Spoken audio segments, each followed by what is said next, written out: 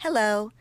Today's show, an interview with Julie Andrews and Emma Walton Hamilton, was originally broadcast on this station in November of 2018. We hope you enjoy it, and happy holidays.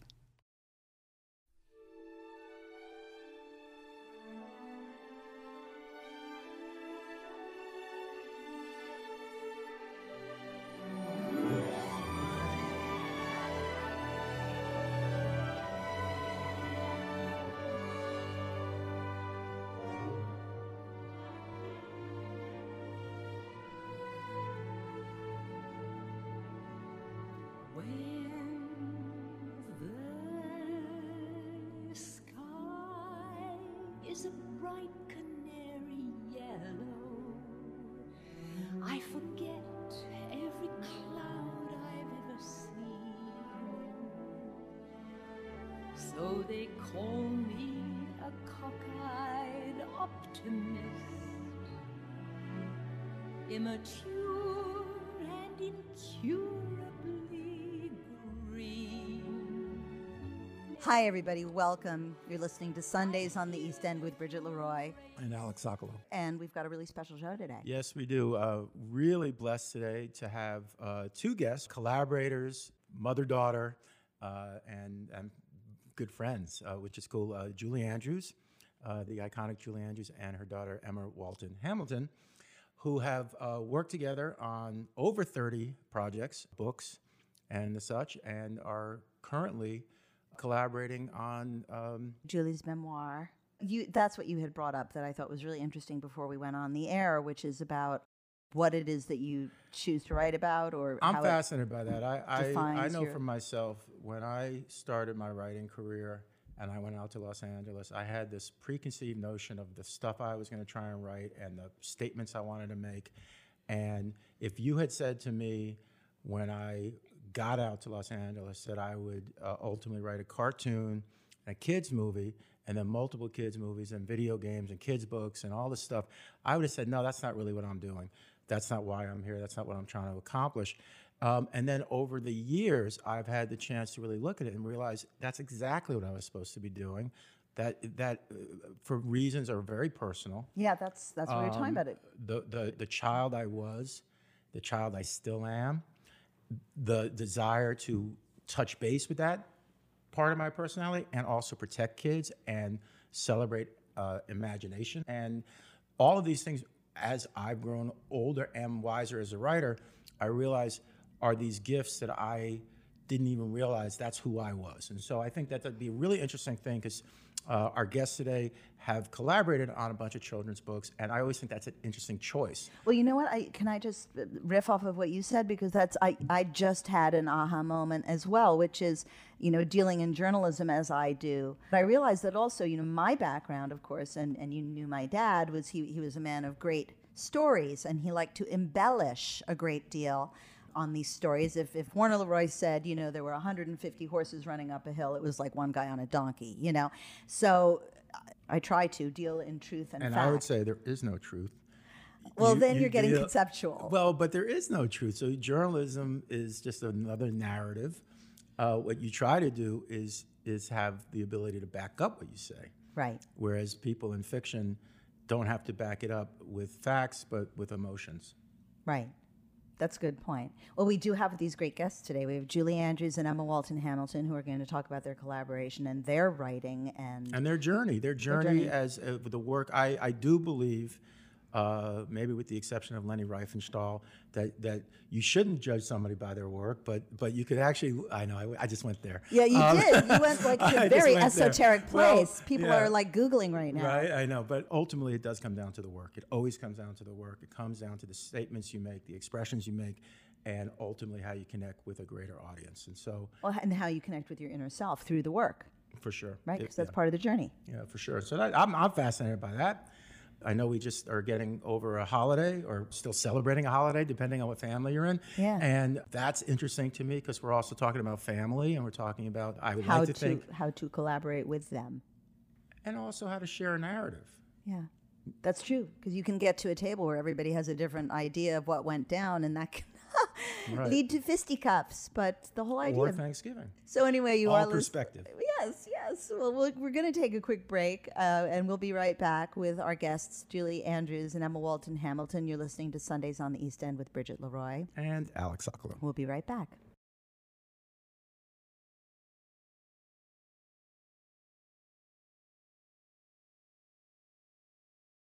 I'm Sarah Austin Jeunesse. You're listening to 88.3 WLIW FM and WLIW.org/radio, Long Island's only NPR station. You know a good story when you hear it. Makes you feel, laugh, think. Sometimes you get a little teary. I'm Scott Simon, host of Weekend Edition Saturday, and each week we bring you stories from around the country and around the world. Stories that help you learn, make you smile, catch you by surprise. Please join us every Saturday for the news you need and the stories you won't forget. Saturday mornings at 8 on 88.3 WLIW FM. Today's show, an interview with Julie Andrews and Emma Walton Hamilton, was originally broadcast on this station in November of 2018. We hope you enjoy it, and happy holidays.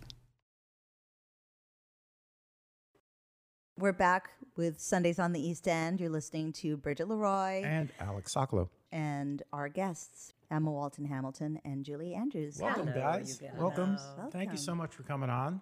So happy to be here. Yes. So we were talking about narrative and journeys, and you guys are sharing a journey right now, and it must what be... are you guys working on right now? Simple question. Just get a little... Right? How long ago was the first memoir?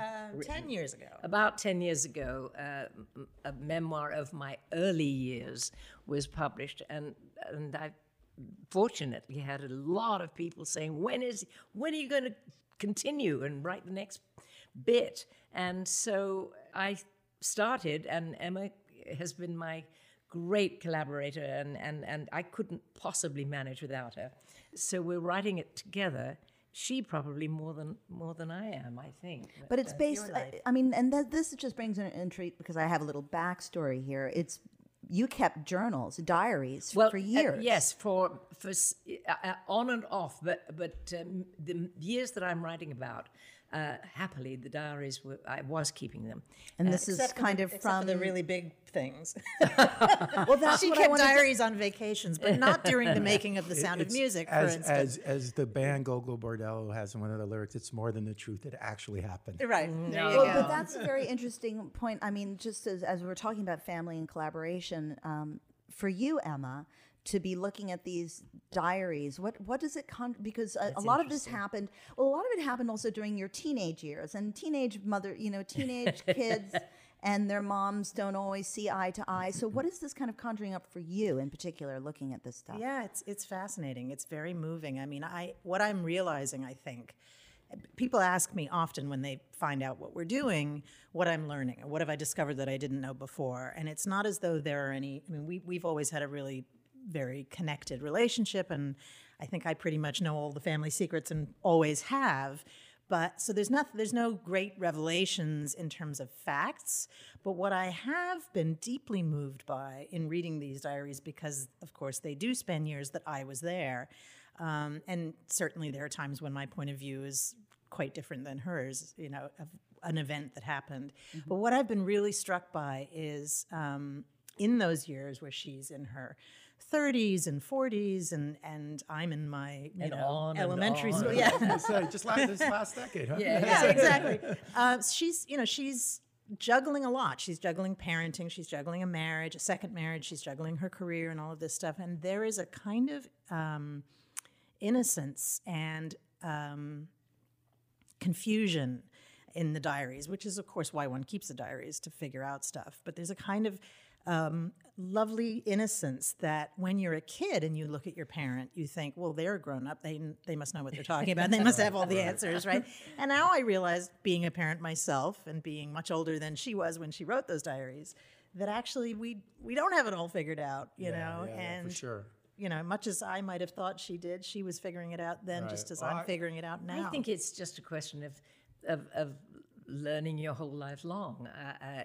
It seems that nobody knows exactly how to be born or how to die and how to parent in between and how to grow up. And it's just, I think, the most important, most valuable thing you could be in life.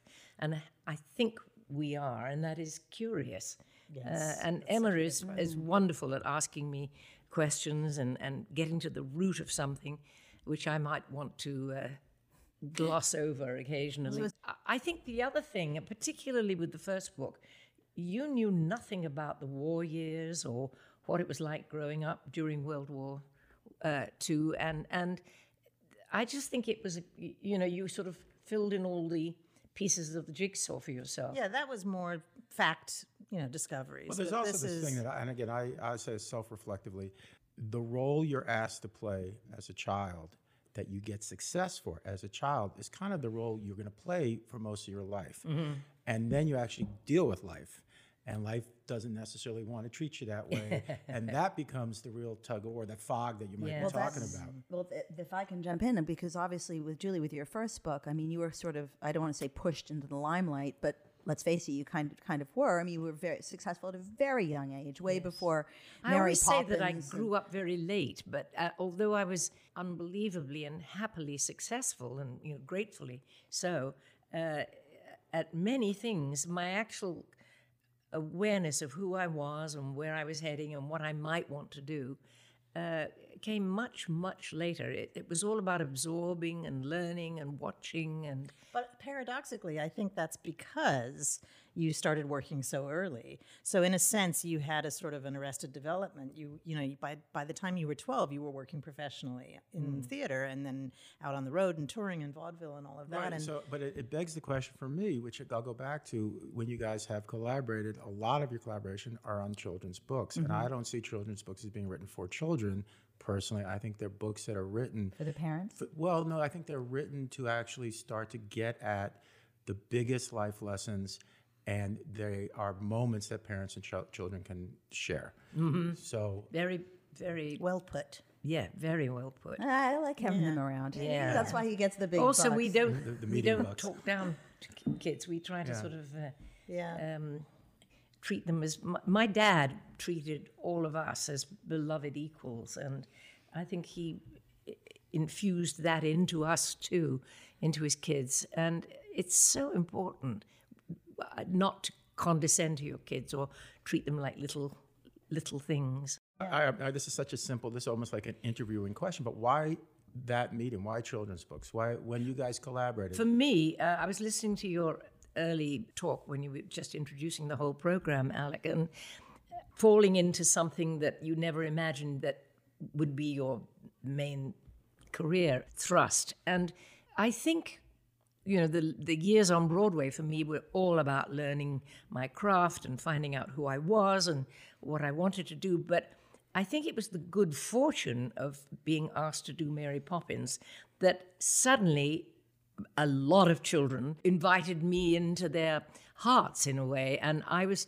delighted, I found. Right. And from that, people are inclined to slightly bracket you, or bracket one. Right. We were talking about that prior. Yes. And I'm going to say this again as a compliment. I've had the chance to work with Tom Hanks a couple of times.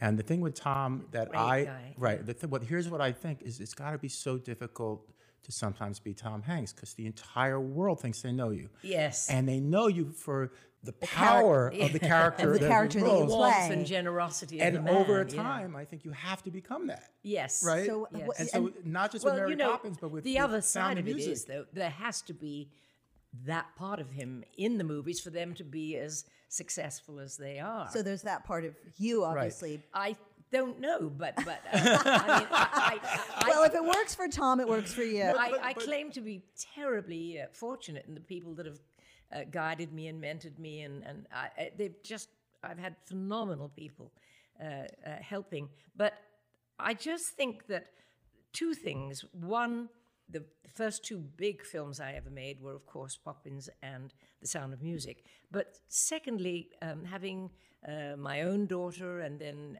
having other children in the family, because when I married Blake, he had 2 children already, so I became a stepmom, and then we adopted 2 children, and so we're 5 kids in the family as a family.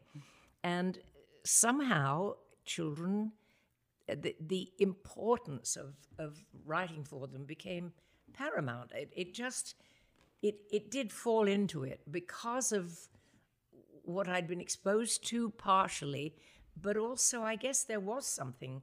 I never loved kids that much before I had you, my darling. I mean, I haven't ever really thought about this before in this way, and my trajectory to writing for kids is a little bit different than yours. Yes. But I would say that, people ask me all the time, what is it like? What's Julie Andrews like? What is it like to be Julie Andrews' daughter? And I'm sort of always in some form of trying to come up with an answer I can just, trot out as needed. But an the elevator truth of the matter, pitch. an elevator pitch, right?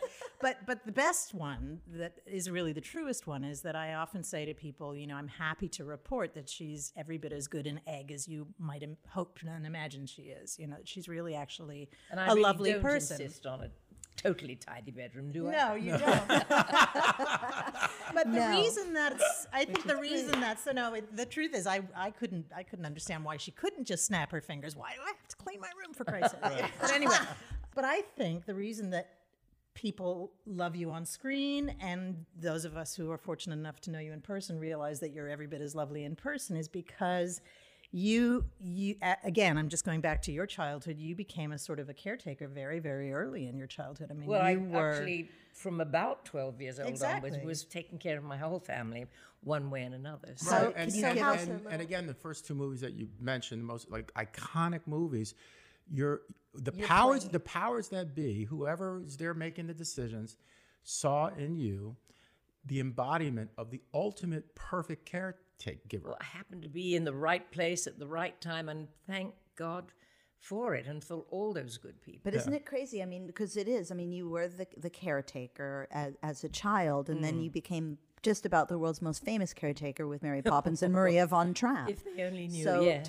Emma and I were talking about karma into mission. There you go. I mean, that's one example of it. Right. That whatever. What is that? Well, the idea that karma, people think karma means payback, and it doesn't. It really means kind of your character defects or your character's strengths, something that you've developed, and at some point it gels in your life for some reason. And it Yeah. might have seemed really painful at the time to live through it, but then suddenly it becomes something good. It's That's a turning your karma into mission. Trajectory that you're unaware of at first. Yes. That's brilliant. That's Yeah. brilliant. That's exactly it. And again, the call, if you will, to service. Because I think when you actually are writing anything, but especially writing for families, it is a call to service. It's a call to the better nature. It's a chance to actually touch on life lessons and themes that hopefully connect us a little bit closer. So I think, again, I'll be a little redundant, but I go back to you both gravitated toward that. Not me. I can't stand children. Not even my own. No, I'm kidding. But I Oh, do you think that's fella. fascinating, especially as you guys work together, that you find some commonality in something. You both approach it from different places. Yeah. we've had Well, very that much has sort of happened by a very happy accident, didn't Well, I mean, just for my purposes, for me, there really was a watershed moment, and that was when I had my first child. it? See, I'm And saying then the my- same thing. Yeah, That's- and, that's so and then funny. my second child.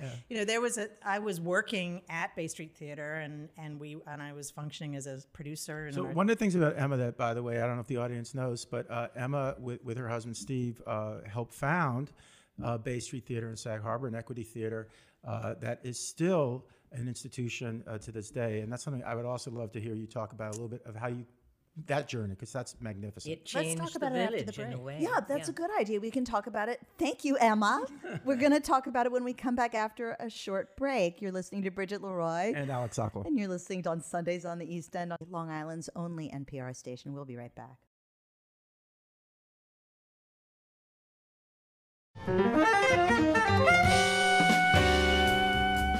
This is John Landis, your host for the Jam Session Radio Hour on 88.3 WLIW-FM, Sunday nights at 8. bringing you the best in local live jazz. All recorded live right here at some great venues on the East End of Long Island. And please stay tuned to 88.3 WLIW-FM, also heard on WLIW.org/radio, Long Island's only NPR station.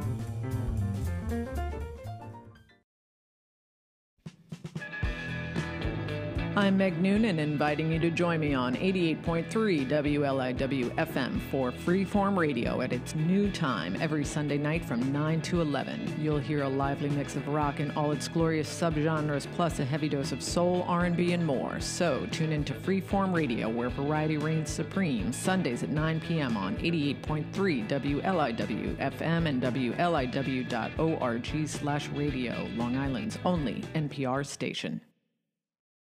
Today's show, an interview with Julie Andrews and Emma Walton Hamilton, was originally broadcast on this station in November of 2018. We hope you enjoy it, and happy holidays.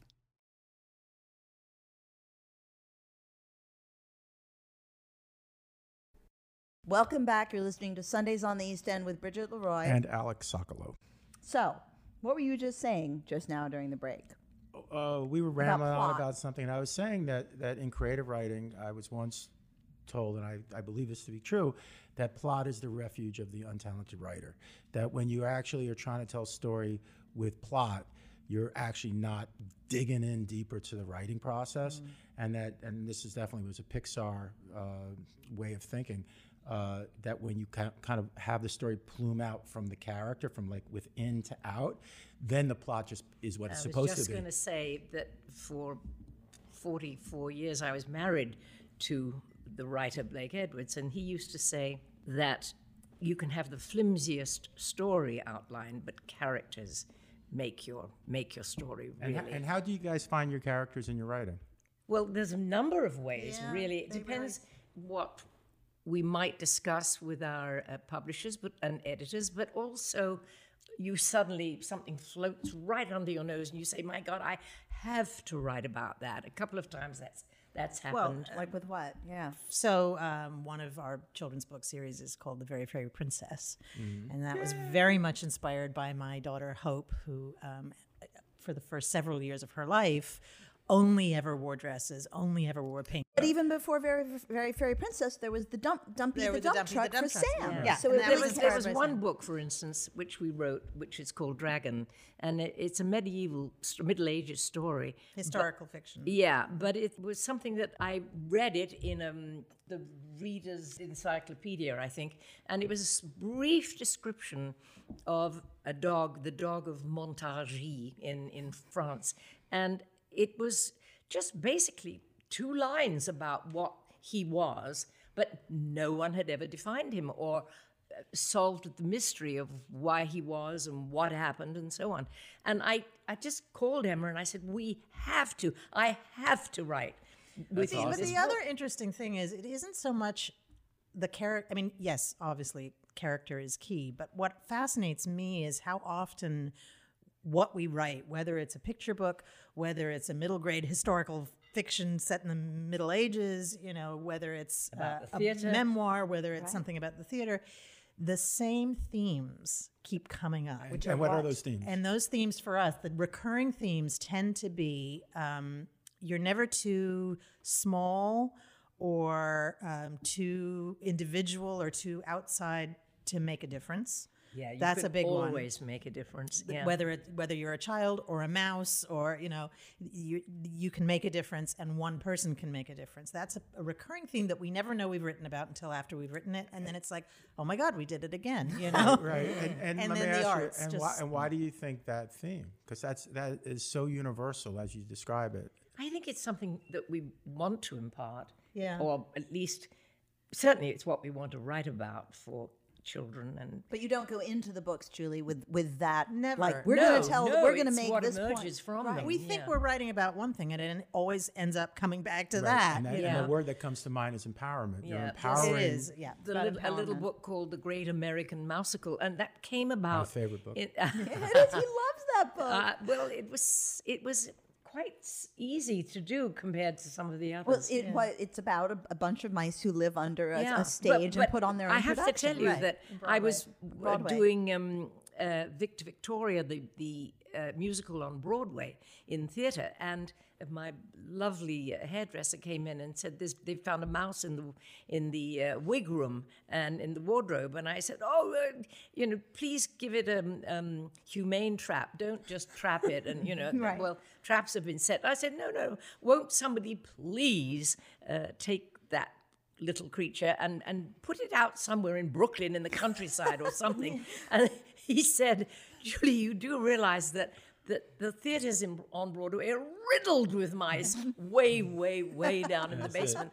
And a light bulb went off in my head. And that's when I thought, mice underneath the great theater on Broadway, putting on their own show. You know what's They all funny? really want to direct. And then this sweet guy suddenly said, my lovely Al said, he just wanted to come up and see the stars for a while, That's so Come on, nice. all right, I so, see. so you help found Bay Street. Yes. You have your own history in theater and your own writing path, and you teach writing in the MFA program at Stony Brook. Right. So very accomplished author and storyteller. Thank you. Would you say that's part of, how did this happen? Well, what it's interesting to me is that it all came in a very roundabout way, but looking back, it perfectly led one step to the next, and everything that I've ever done sort of seemed to sync up with everything else. So when, I started out thinking I wanted to be acting and directing and producing in theater, we ended up founding our own theater, and mostly I was then fundraising. But Which is what they do on this station a lot. I know. If you're listening to the show, you might want to make a donation. because it is not It for is. profit. Anyway, the point is, we were about, I guess, 5 years into Bay Street when I had my first child, when I had my son Sam, and a window or a door opened in my mind, and I was like, we have no children's programs at this theater. Where are the children's programs? We were just programming for adults. Right. And the first thing I did as soon as I came back to work post maternity leave was to start a kids series there and do programming for young audiences. And then I got very involved and eventually took over the leadership of the educational programs there at Bay Street. Out in the schools. So I was out in the schools area, teaching middle school kids and high school kids, mostly playwriting, and then producing the plays that they wrote. You also do YAWP. So That's what I do now Building at an the audience MFA, for the yeah. future. what is that? So that program at Bay Street was called the Young Playwrights Program. Now that I'm at Stony Brook, Southampton, and teaching for the MFA in creative writing there, I also run a program there where we take teaching artists out into area schools to lead workshops in playwriting, script writing, memoir, essay, poetry, all the same disciplines the MFA But the journey, represents. so again, the inflection point for both of you is the birth of a child. Yeah. That's the moment when all of a sudden, the world becomes child-centric, I think. But the water's kind of, clear, and you can see very clearly that these are the stories that are worth telling. Yeah, and more than that, just I realized that at a certain point, when the minute Sam was born, like Mom, I wasn't kid friendly. I never babysat. I never, or like you too, Bridge. Yeah. It's OPK, other people's kids. Yeah, other people's kids, exactly. OPKs. But it's an interesting thing because my daughter is totally kid-centric. Like, she loves little kids. She loves babysitting. She just adores them. I was not that child. But as soon as I had my own children, everybody else's child became someone's Sam or Hope. Right. And all of a It sudden... teaches you compassion It in a teaches way. you compassion, and it made me totally interested in other people's kids in a way I never had been before. I'll tell you one thing about us, though, darling, is that I think I have to write a form of reality. I might write a fairy story, but it's got to be rooted in something that stems from reality. Our earliest books, we almost... we argued a bit about that, whether the magic happened. No, we don't actually. But, we had that, but we had I would say it was a passionate debate that we had even in Toy Story. Yes. Of the rules. Yeah, and the and rules what of the world world. what world is this taking place in? And what Yes. we decided collectively is that you can break the rule once but not twice. So in the end of Toy Story, there's a moment where Woody looks at Sid and talks to him, and that broke the rule. It's a big rule. Toys don't talk to humans. We had big debates about it. I bet. Can you do it once? Can you do it twice? What does it really mean? So I get it. And Yes. And I would again go to that fiction, especially whether it's illustrated, visual fiction. You're either showing a world you never knew existed, or you're showing a different version of this world. Right. But the truth is, in our case, that we had a little sort of what you might imagine to be a little magic truck. And Emma said, why can't it just be magic? And I said, no, it would be so interesting if it could come from maybe some source that's real. Right, and so the 1950s, among other things, you have science exploding in a way of understanding. That's and, right. And psychology exploding Yes, in a way of understanding. and the greater world, everything about science and outer space and God knows why. Yeah, Right. as per nothing. I mean, it's just, but it's Yeah. interesting because. Where are you going with this? Well, where I'm going is I identify with the idea of you're showing something that actually could exist in this world, but you're seeing it in an entirely new way. Right, like which, Dumpy which or might the also go back Mouseicle. to your memoir. Well, I was saying that it's, for me, it has to be, to some extent, it can be as fantasy-based as you like, but it has to be based in some reality. And I think it's true for the way you we know write, what? I isn't think it, it darling? is true for the way we write, but in the end, I think it comes down to why you want to continue writing for young people. Not just how you started writing, but why you continue to stay there in that world. And what I think you and I have both come to really appreciate and understand, and why we now feel it's so passionately important, is that every one of us at this table can remember the book in our childhood that changed our lives. Ferdinand right? the Bull. There you go. Oh, I love Ferdinand. He would Ferdinand. sit just Adorable. quietly. So for me, it was the Phantom Tollbooth, and I fell in love with words. So we can all remember that book. That how many For of me, us it was can Chaucer. say It was Canterbury Tales. at age 7, right? I know I'm being a smart ass. It was Dante's Inferno. It's tools. It's what we're giving young readers is a window into the world, is companionship, is a reflection of themselves, and is tools with which to cope with or navigate life around them, which is, adult fiction, adult movies, television, books, it isn't always, obviously, but it can just be entertainment. We are speaking with Julie Andrews and Emma Walton Hamilton. We're talking about the creative process of writing memoir, kids lit, theater, what else? Zeitgeist, Bills, salt, checks. yes, everything. And Postcards. we're going to take a quick break and then come back. You're listening to Sundays on the East End with Bridget Leroy. And Alex Sokolow. Serving eastern Long Island and coastal Connecticut, this is listener-supported 88.3 WLIW-FM Southampton, streaming online and around the world at wliw.org/radio. We are Long Island's only local NPR radio station, your source for news, music, and entertainment 24 hours a day, 7 days a week, right here in Southampton, New York. Hello. Today's show, an interview with Julie Andrews and Emma Walton Hamilton, was originally broadcast on this station in November of 2018. We hope you enjoy it, and happy holidays. So we're back Sundays on the East End here with Bridget Leroy. I'm still Alex Sokolow. You are, and we're here with our wonderful guests, Julie Andrews and Emma Walton Hamilton, talking about all kinds of stuff. Anyway, but we were going to shift the discussion to music a little bit. Well, a little bit the role of music in your writing and the role of music in your creations. Emma's very much, when we write together, she's the nuts and bolts. For me, it's always musical, even to the early books, like the Dumpy books, when the cockerel on the roof crows, it's the fanfare. First thing in the book is the fanfare that announces, hey, it's morning and we're off and running. And Well, I wonder if you would just, because your background is so musical, if you just kind of hear and see things through a different prism than someone who doesn't. I mean, it's no big thing, but No, but let me ask you this question. Do you have songs that play in your head?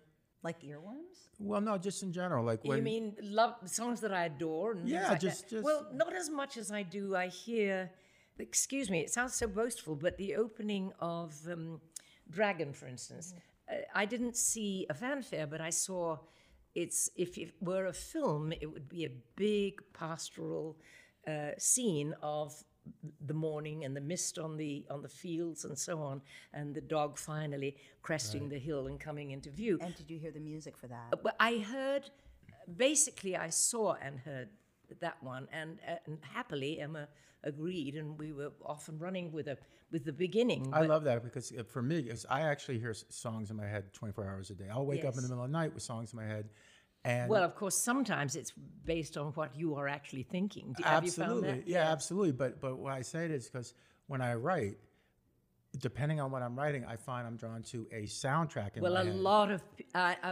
your dad, My dad, Tony yeah. Walton, Tony, plays yeah. music, and Blake used to do that too. Would While they always- work. While they work. But music is often a theme also in our books. We wrote a book called Simeon's Gift, which we didn't think we were writing about music. We thought we were writing about nature and family, and it turned out to be very much a book about creativity learning and to be creative creative. block and music. And Yeah. and it's a fable, and this traveling musician, medieval minstrel, hears in fact gets overwhelmed with creative overload. He is a musician. He's out studying music in the world, and there are, monks chanting, and there are drummers drumming, and but in the end, what he ends up with is music from nature. He ends up with the music of the hoofbeats river. of a deer creating rhythm, and the music of the river, and music of a bird song, and that sort of thing, and how all of And how how it creativity affects him and affects his work. yeah. So we always come back to the arts or music. And then we package a lot of our books with a musical CD in the back. Oh, you did? That's Yeah. cool. That's very well, cool. Simeon's we did. The music that gets packaged, where does that come from? We had a great collaborator who sadly is no longer with us, but who was absolutely wonderful, and we worked with him. And But it's usually originally composed Mm-hmm. music. And, Yes. well, we did one book and that was Simeon actually turned out to be a symphonic piece that I narrated and have used, Yeah, done on stage, Well- which was unbelievably thrilling for Emma and for me when we first heard a full symphony orchestra. 88 pieces. Wow. Yeah, playing The our vibration of that must Yeah. have been. well, was but incredible. it was fresh and brand new and exactly right, and And there was the river in the orchestrations. Right. And Yeah. Like Peter and the Wolf. But they it see, was it like was Peter and the Wolf. exactly Yeah. but like I that. had to have that explained to me, like, oh, and that's Peter's music, and that's the wolf, and here Yeah. comes the duck, whatever, yeah, the yeah. duck. Such right. fun. But that brings us back to And such joy. stage. The joy. It's joy. You know, to this memoir that you're working on, which kind of starts with you at stage and goes through the movie years. Well, the first correct? memoir was all about my early years and finally heading toward Hollywood. This is sort of about the working years, and Well, they were all working. they years. were all working years, They but were. a brand new kind of working, which was discovering film for the first time, never having made one, and so on. So you start in vaudeville, you start on the stage, and Yes. there's such a big, and I'm saying it as a consumer, there's such a big difference between the very word performance. When you watch somebody give a performance on stage, it's a different concept than somebody that gives a performance on screen. Well, you're very different. Well, first of all, performance is full figure all the time, so you better, be Right. aware of that. Right. Whereas on screen, you can be in close up. It's very small. Right. Medium And shot. the word that I would always go back to is it's a presence. It's a presence that sets Yes. a performance in motion, but it's not really the same concept. Yes. Didn't And we it's say there was live, as something that- opposed to the best take, frozen in time forever. Well, there was something Blake told you when I interviewed you last year for the What was Independent. that? Can it was you something remember? about looking through a keyhole, or Oh no, what was no. it? He. I know exactly what it was. He became very irritated at people who kind of showed off in their filmmaking and would shoot through a keyhole simply because it was artistic and Right. made a difference. Whereas he never wanted his audience to ever feel a camera was even there. That's cool. And it Pay is no cool. attention to that man behind the curtain. Oh, Yeah, no, thanks but for it- but throwing it- that in there. But it really mattered to him, and it mattered to me that he felt that. I mean, I That's really my personal, appreciated it. actually, I have to say that's my personal preference. It's like, look at Astaire.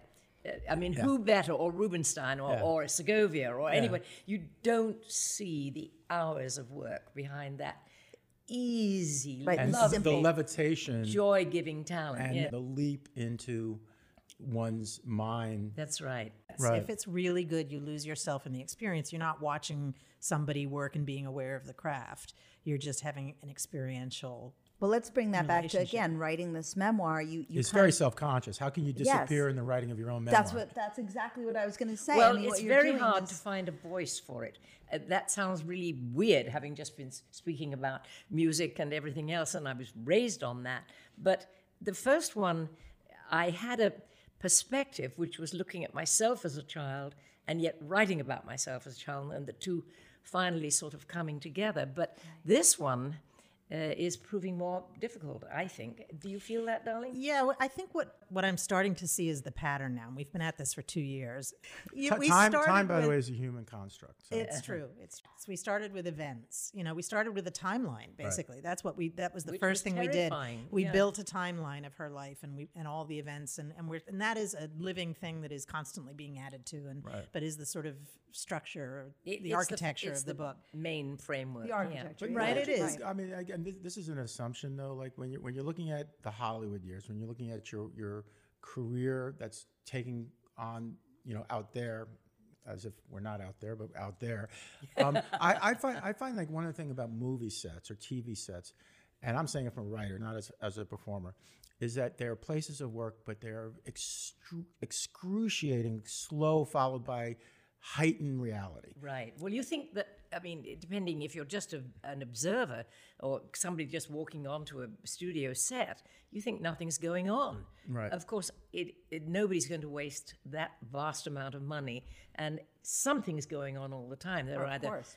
painting clock is something ticking. or fixing a doorknob that keeps falling off or lighting or whatever. Right, but as you're navigating your career, I'm actually curious though, that you're immortalized on the screen, and yet you have to show up every day. If you're lucky. If you're Very, lucky, very, if you're lucky, very well, lucky. or very talented, but you have to show up every day, and that's a workplace. And you have to hold a film in your head in bits, like a jigsaw puzzle, all the time. Right. Because you don't shoot in sequence, and you could film the ending somewhere in the middle of the movie schedule, and so on. Whereas on stage, you go from beginning It's to linear, end right. every day. right. But bringing it back to memoir, I think one of the things that we haven't touched on is that there's this third component in our relationship, in our working relationship, which is our editor. And so, we have multiple versions now, multiple revisions and versions that Which I keep losing. which don't worry, I have the master. know, darling, And I several know. versions. But so what will happen is we'll start with a scene or a chapter or several chapters that are primarily kind of anecdotal and factual, and we'll send it to her, and then she'll say, but what were you thinking here in this moment? Or, but what was that like? Or how does it feel when you, looking back on that, to which mom's knee-jerk reaction is usually, I don't remember. Or, Right. How do I know? I was busy working. Right. Okay. But then it's my job to pick at that and to go, well, let's talk about that And for you a know, moment. the What is interesting that thing like, is you know? that once you've opened me up, It comes. memory comes flooding back in a way. And it's very, very interesting. And that brings us back to this mother-daughter relationship. I mean, how do you guys navigate it as a mother and daughter? I mean, I love my mother dearly, but I can't imagine, well, maybe I can. I mean, just the idea of working your with mom your is mother. very, very talented. I'll tell you something. I mean, I spend a lot of time saying I wish that every human being in the world could have this experience of doing a memoir with a parent, an older parent, because it is such a gift and a privilege and an honor, Too, a learning experience. Yeah, and it for gives both of me a us. window into my own history, into my kids' history, and so forth. I mean, it is such I wish I could do it with my father. I wish I could clone myself because I You feel only have like to have enough time, darling. I know. And you could. It is such a gift to be able to do this, but I don't think we would have been able to do it as if there is any ease, or which I think there is. There is a shorthand now. There is a rapport. We finish each and other's sentences, and we do that. God knows what. But there's Well, also as you can we see. intuitively know how to navigate the moments of But tension it and comes so forth. from respect, and I think It comes from there respect, you and go. it comes from having collaborated on so many other creative endeavors. But even to from this the point. beginning, we would talk things through and argue things through, but there was never, I've got to win, or it's got to be my way or else. It was, No, we both know we have a tacit understanding of the best idea wins. Right. And so, and somehow we both recognize We have Which the same is the taste. best idea. So we there's know also- what the best idea and I'm is. big into unifying principles. I'm big into this idea that there's always something that connects. There's a bigger truth happening. And would you say in your collaboration, you mentioned the little guy winning, kind of the little guy being empowered. Is there a unifying principle of the narrative that you guys are kind of creating in the memoir? That does come first in a way, and we certainly aim for that rather than any personal. Is that the voice? You Gain mean or like gratification. the architecture of the? what Yeah, you were well, the talking about? theme is theme. probably what we're both aiming for, and truth in that theme. Or I say that very, very loosely because we veer all over the place, but it's something that we share, which is finding out our direction together, and I do think that collaboration comes from a certain kind of understanding. Would it come from anybody else if we weren't related, a mother and daughter? Maybe.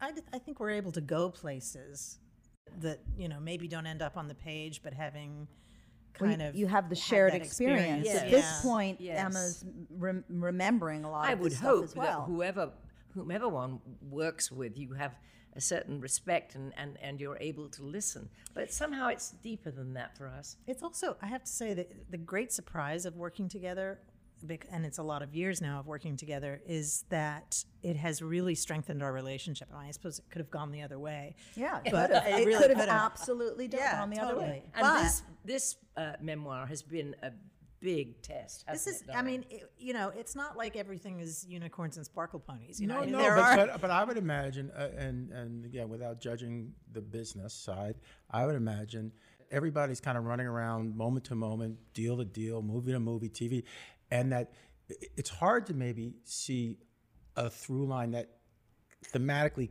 connects to a child.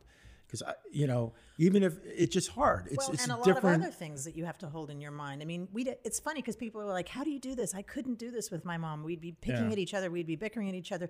We don't have time to bicker at each other. We're too busy trying to figure out what that idea is. Before or the the best deadline. way to say that sentence or the best Before word. the deadline of poor Emma having to go and collect her daughter from school or Right. a Real life. too. Real life. Yeah. dentist appointment. No, or but I whatever. mean, we don't. It's like if we've got 3 hours at a stretch to work on something, we're not going to spend that time Right. bickering because Don't you think time though, is too our essential. show is called Sundays on the East End, and East End is a big part of this. we And should don't you talk think about that being on the East End of Long Island, I know it's for me. I've lived here full time, a little over 3 years. My writing has been better.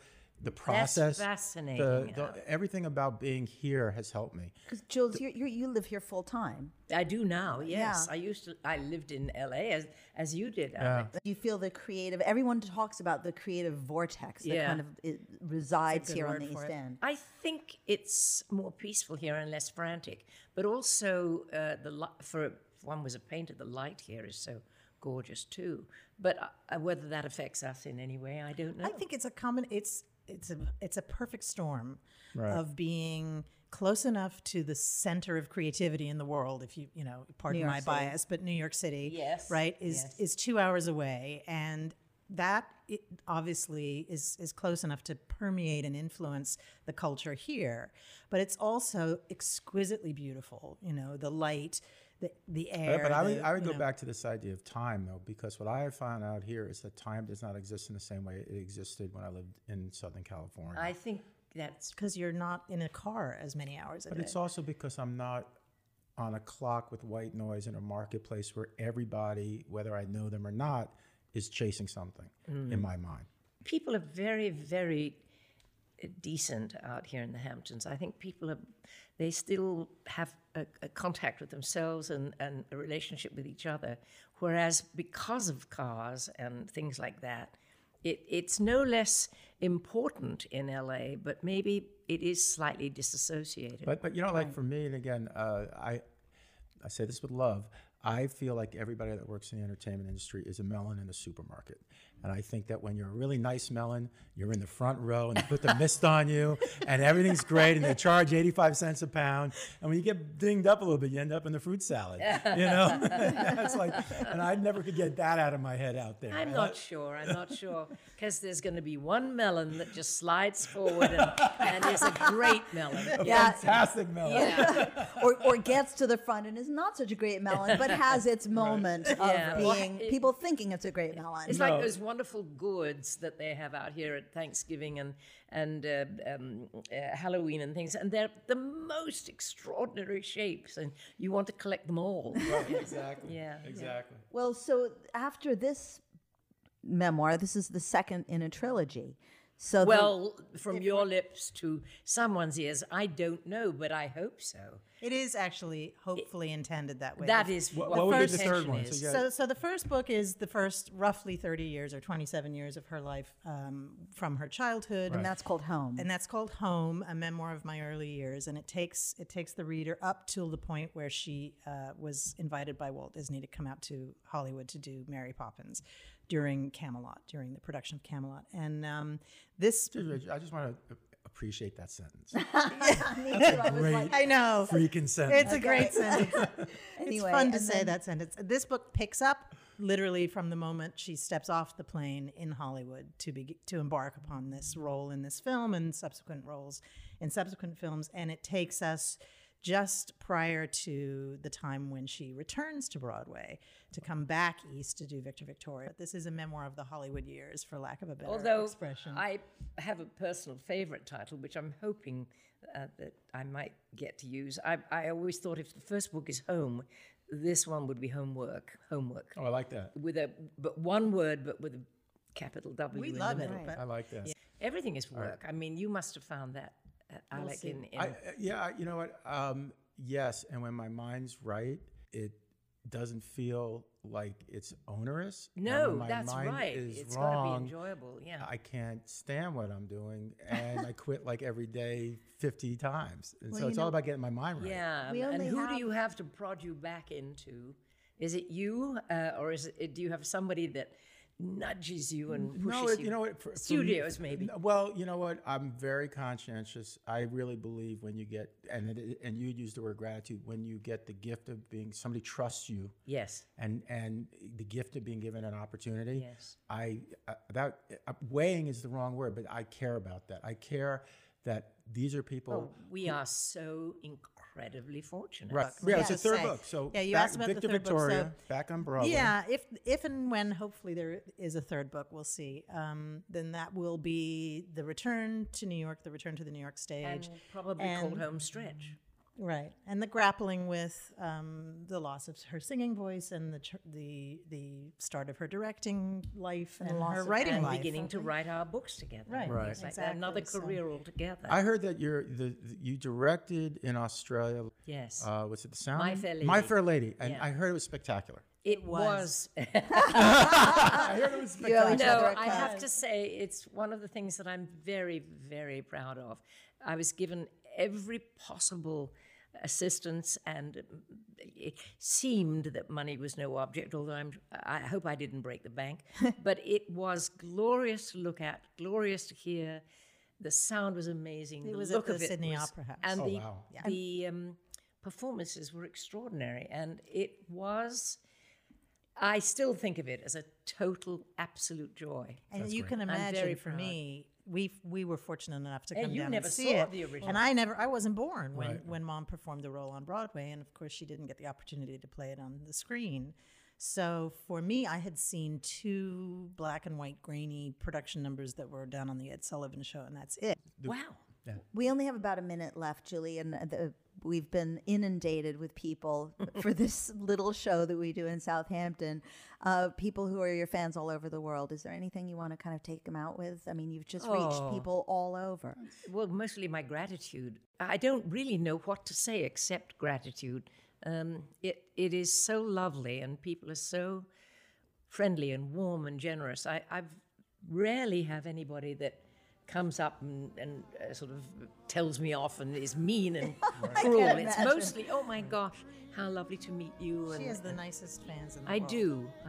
They always say thank you. They're like, thank you for the joy that Well, you I brought would like into to our say family. thank you, Julianne. Absolutely. Thank you both. And Emma Walton Thank for joining you. us This was today. so fun. I'm Thank so you guys. grateful for this one on my right. Stage left. No, stage right. Stage right. Yeah. Stage right.